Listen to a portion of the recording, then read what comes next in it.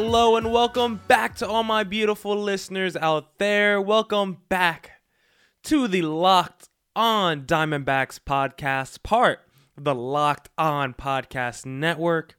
You're listening to Miller Thomas today. You can go check out all my latest work on my website, millerthomas24.myportfolio.com. On there you can see my work from my packages to my articles, to my photos, and my graphic design. In today's show, we're going to be talking about a few things. We always got a jam-packed show for you guys.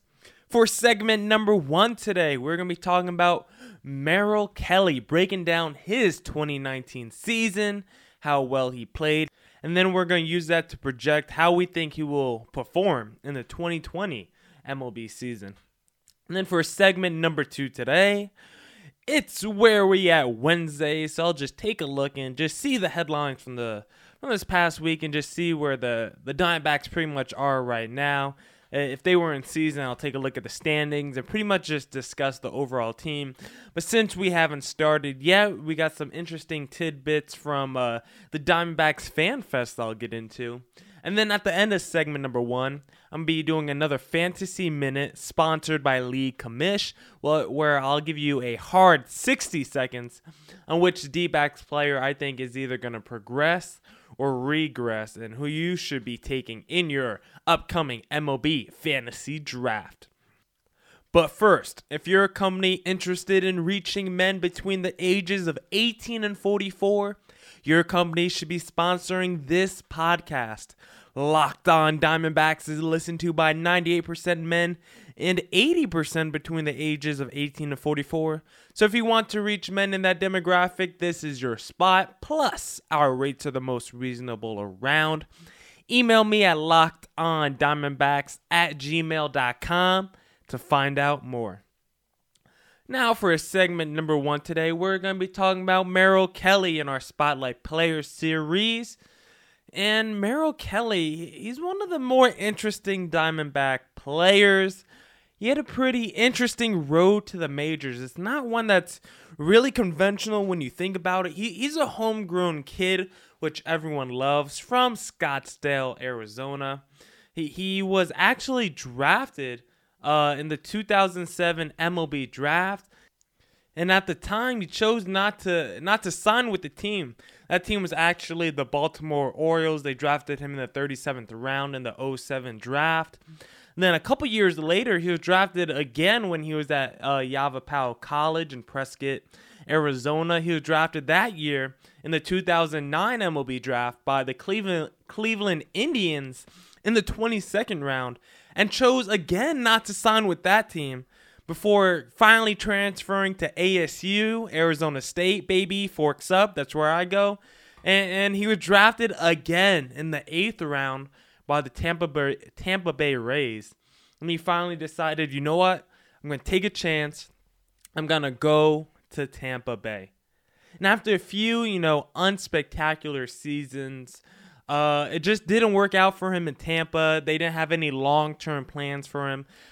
Tampa Bay Rays are always producing a lot of young quality starting pitchers, Chris Archer, Jake Odorizzi, the list goes on and on.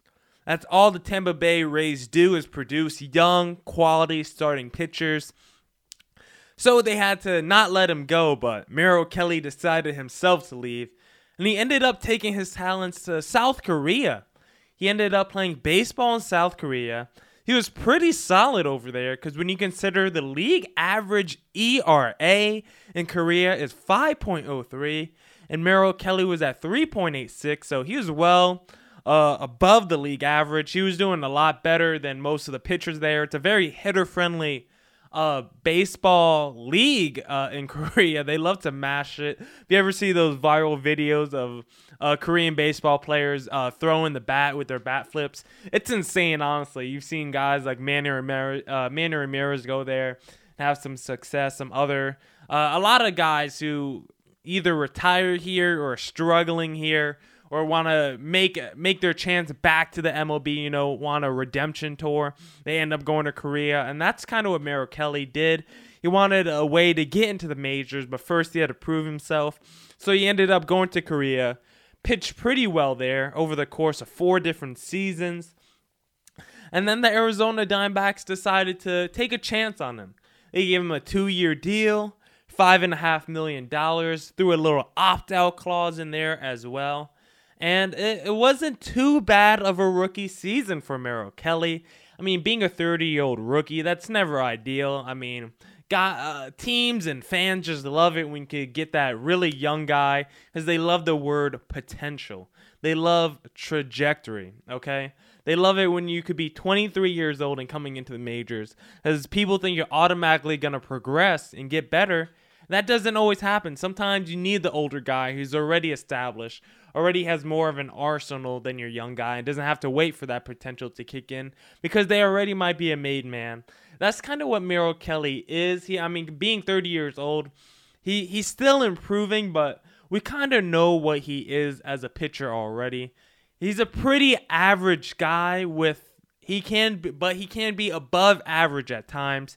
He came into the majors with a low to mid 90s fastball, so he's not spectacular in any one area. But he had just an average rookie season. It was solid, but it was just so inconsistent. He had his up and downs. Overall on the season, he had a 4.42 ERA. He had 158 strikeouts. He led the team in innings pitched at 183, but one of his weaknesses was the amount of home runs he gave up. He gave up 29 on the season, which is just far too many. You can't be doing that. And he led the NL in losses, but I can't put that all on Merrill Kelly. He did not get a lot of great run support. So wins and losses, that's always a finicky stat. You can't always look at that. I mean, Rick Porcello wasn't anywhere close to dominant when he won his Cy Young Award. He just got the greatest run support in baseball at the time when he was playing for the Red Sox. That's how he was able to get 20-plus wins. But I digress. Back to Merrill Kelly. Merrill Kelly just needs to be more consistent if he wants to be a real staple in this Arizona Diamondbacks rotation. If you look at his month-by-month splits, you can just see what I'm talking about. Because in the first month that he was pitching, or you could just put March and April together just because opening day starts like the last week of March. So in April/March, he had a 3.94 ERA. And then in May, it ballooned to 5.7. Well, not ballooned. He had a 3.94 in April/March. Then in May, he had a 5.7 ERA for that month. Then the month of June, his ERA was 2.75.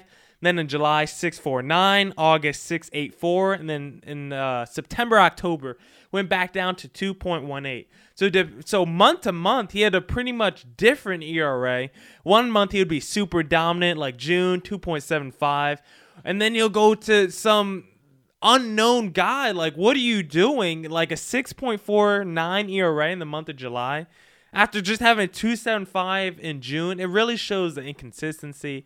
And it also shows when you just look at his win-loss numbers as well. When Merrill Kelly pitched and on those days he won, his ERA was a 2.1 ERA. And on the days he lost, his ERA was above a 7. So you just never know what kind of Merrill Kelly you're going to be getting. When he was on, he was a low-key ace for the Arizona Diamondbacks. He was a top-of-the-rotation guy when he was on, but when he wasn't on, you're like, man, this guy should go back to Korea and pitch again because he wasn't an effective pitcher. He needs to just add more to his arsenal. His fastball really improved. He was working on his mechanics throughout the season. If you look at his last 4 starts, his velocity picked up in a number of his pitches because he was working on his mechanics throughout the year. So he was able to end on a hot start, but we just need to see more consistency from Merrill Kelly. It was a solid rookie year for a 30-year-old pitcher coming from Korea. But if he wants to be in the Diamondbacks rotation for at least the next few seasons, he's going to need to step up a little bit more because the Diamondbacks have so many young guys who are ready to step up and take his place. Now, it's time for the Fantasy Minute brought to you by League Commish. I'm going to give you a hard 60 seconds on what player I think you should be taking in your upcoming MLB draft. And this is actually one where I have a little trepidation in this. I hope you're not drafting this guy, in the first 2 or 3 rounds in your MLB draft. This guy gives me a little pause just because this is Madison Bumgarner I'm talking about. It gives me a little pause because he's coming from the San Francisco Giants. And that Giants stadium is just huge. It's a very pitcher-friendly ballpark, big outfield, so a lot of room for balls to not leave the ballpark. A lot of room for your pitchers to track down fly balls. Also more room for doubles and stuff like that, but you're not going to see balls leaving the field as much as you will see in Chase Field. So that gives me a little trepidation. It's coming off his worst season of his career, 3.9 ERA. He's on the wrong side of 30. So there, I have a few concerns with Madison Bumgarner. He's still going to be the best pitcher on the rotation, still be top of the line guy, still be the ace. But if you were looking for the ace of your rotation in your MLB fantasy draft, I probably wouldn't take Madison Bumgarner right away. I'll try to get him as my number 2 or number 3, probably starter on my team in my fantasy MLB draft, just because I have some causes for concerns, as I just mentioned. Now you guys are going to want to stay tuned for segment number 2 today because it's Where We At Wednesdays. I'm just going to take a look at some things from this past week and just give you pretty much a breakdown where the Diamondbacks are right now heading into spring training and the MLB season after this quick message. What are you doing for the game? Whether you're the casual follower, the tweets everything person, the beginner, the diehard, the stat nerd, the smack talker, the appetizer guy, the couldn't care less, or the makes everything into a competition person, we all have our place in the sports world. The same personalities apply to fantasy sports, and League Commish exists to ensure your fantasy sports experience is the best one for you. We match managers to leagues as we lay the foundation for your new league. It's as easy as sign up with your preferences, get matched, and approve of that match before any commitment on your end. Sign up with League Commish by February 29th and receive 15% off by entering in the code LOCKEDON in the Referred By section of the sign-up form. The first 25 people to sign up using our code receive their first match free. So, what are you doing for the game? Find your next fantasy sports league at leaguecommish.com.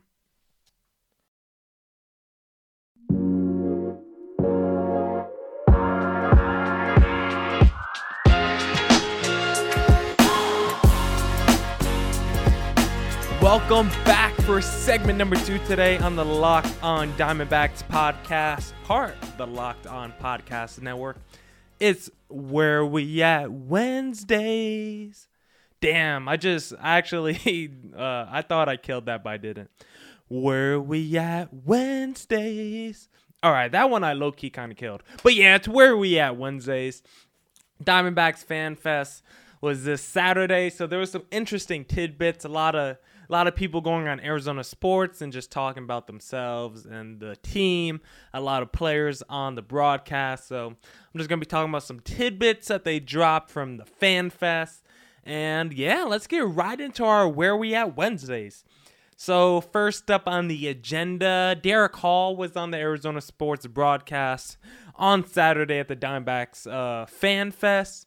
And he was just talking about how he doesn't plan on the D-backs leaving Chase Field anytime soon. And I just think that is amazing because if you guys listen to Monday's podcast, I had to think which podcast it was. If you guys listen to Monday's podcast, I actually talked about this in the Muted Mondays because I love how I can walk from Talking Stick Resort Arena and go to Chase Field and watch a game. Or probably vice versa. I love how I could go see a day game at Chase Field and then that night go see a Suns game at Talking Stick Resort Arena. And it'll only be, a 3-minute walk if that. I love having the two stadiums next to each other. I think it brings a great energy and vibe to downtown Phoenix. I think Phoenix is missing that energy sometimes when it's not game day. Because, Phoenix, it's populated, but there's not always a lot of people outside when you're walking around the city. So I just think having the two stadiums right next to each other just brings so much extra energy to the games. And that doesn't mean the D-backs won't leave one day, Derek Hall said they're always, looking and talking to people, but he says for now they're happy. They have no plans on leaving. Now, another thing that's on the agenda is Eduardo Escobar talk about how healthy he is entering this season. Apparently, he had some health complications during the offseason, mostly in December. I also talked about this on Monday's podcast. He said he was having some fainting spells. He said one time he was in his house and he fainted and he woke up. He was in the hospital. He said he had some brain swelling. So I just like how basically just that he's healthy, That's the most important thing. Sometimes as fans, we forget that athletes are people too, and they deal with their own personal problems and struggles off the field of play. And I think sometimes as fans, we get selfish and we always want to see that our athletes put everything on the line, including their bodies and their minds and their spirit. So I just love that Eduardo Escobar is fully healthy entering the season. And I think we should just be more mindful of athletes and their health. Now, there is some buzz around the D-backs entering spring training because of one guy, the new face of the franchise that everyone is crowning, and that is Ketel Marte. Ketel Marte is driving the ratings right now for the D-backs. When you look at headlines and papers, across the industry, talking about the D-backs and their potential season, you usually see two names, Madison Bumgarner and Ketel Marte. Ketel Marte is coming off that phenomenal season he had last year where he finished 4th in MVP voting. So that leaves a lot of people wondering whether he can do that again, because if he can, he'll start to solidify himself as a real star in this game. I mean, the numbers he put up last year are warranted enough to make him a star, but you need to see that consistency over a longer period of time. So if Ketel Marte could keep up what he did last year, there's no telling how far he can go and how far he can lead this Arizona Diamondbacks squad. And right now he's got all the buzz on being the face of the franchise, so let's see if he can live up to that lofty expectation heading into the 2020 MLB season. Now, another thing that I thought was interesting was when Cole Calhoun was on the Arizona sports broadcast, he was talking about just how excited he is to play for the Arizona Diamondbacks. He was recently acquired this offseason, signed him as a free agent from the Los Angeles Angels, and he is a hometown kid. If you don't know, he's from Arizona, attended Arizona State, so for Cole Calhoun, this is just a big coming home party for him. He gets to play for the hometown team he grew up watching, I'm pretty sure he was a D-backs fan growing up. If not, I'm pretty disappointed in you, Cole, but that's all right.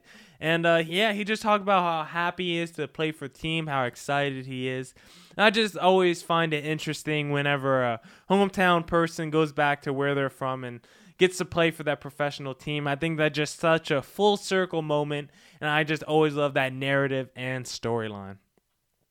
Now, the last thing on this Where We At Wednesday, heading into spring training in the season, is a little Jake Lamb talk. Jake Lamb recently was talking about how he was in a bad place last year. He's been struggling the last couple of seasons with injuries, hasn't played a ton of games after having a couple all-star campaigns. He was really just depressed and down on himself. So you know what he did? He called former face of the franchise, Paul Goldschmidt, and he got some advice, not just on hitting mechanics, but just how to hold himself, how to get his body right, how to get himself mentally and physically healthy. And it really helped dig himself out of that dark hole he was in. Now he's ready, he says. He's at peace, he says, for whatever the Diamondbacks want to do with him. He is entering free agency after this year, so he says he will be at peace with whatever decision comes his way. And he's just in a better place mentally and physically right now, heading into the 2020 MLB season. And I thought that was just a really positive nugget that I saw in this past week. Now, thank you guys for tuning in today on this Where We At Wednesdays. I thought it was a pretty good show. You guys can always send me critique at my Twitter, Locked On Diamondbacks, or you can email me at lockedondiamondbacks@gmail.com. You guys are going to want to tune in tomorrow because we're going to continue our Spotlight Player Series. because I'll be breaking down another pitcher off the staff. I'll be breaking down Alex Young. And then it's also Theme Thursday, so get me in those topics and questions. Email me or tweet me, and I'll answer them on the show. So don't forget to do that. And thank you again for everyone who listened today. Peace.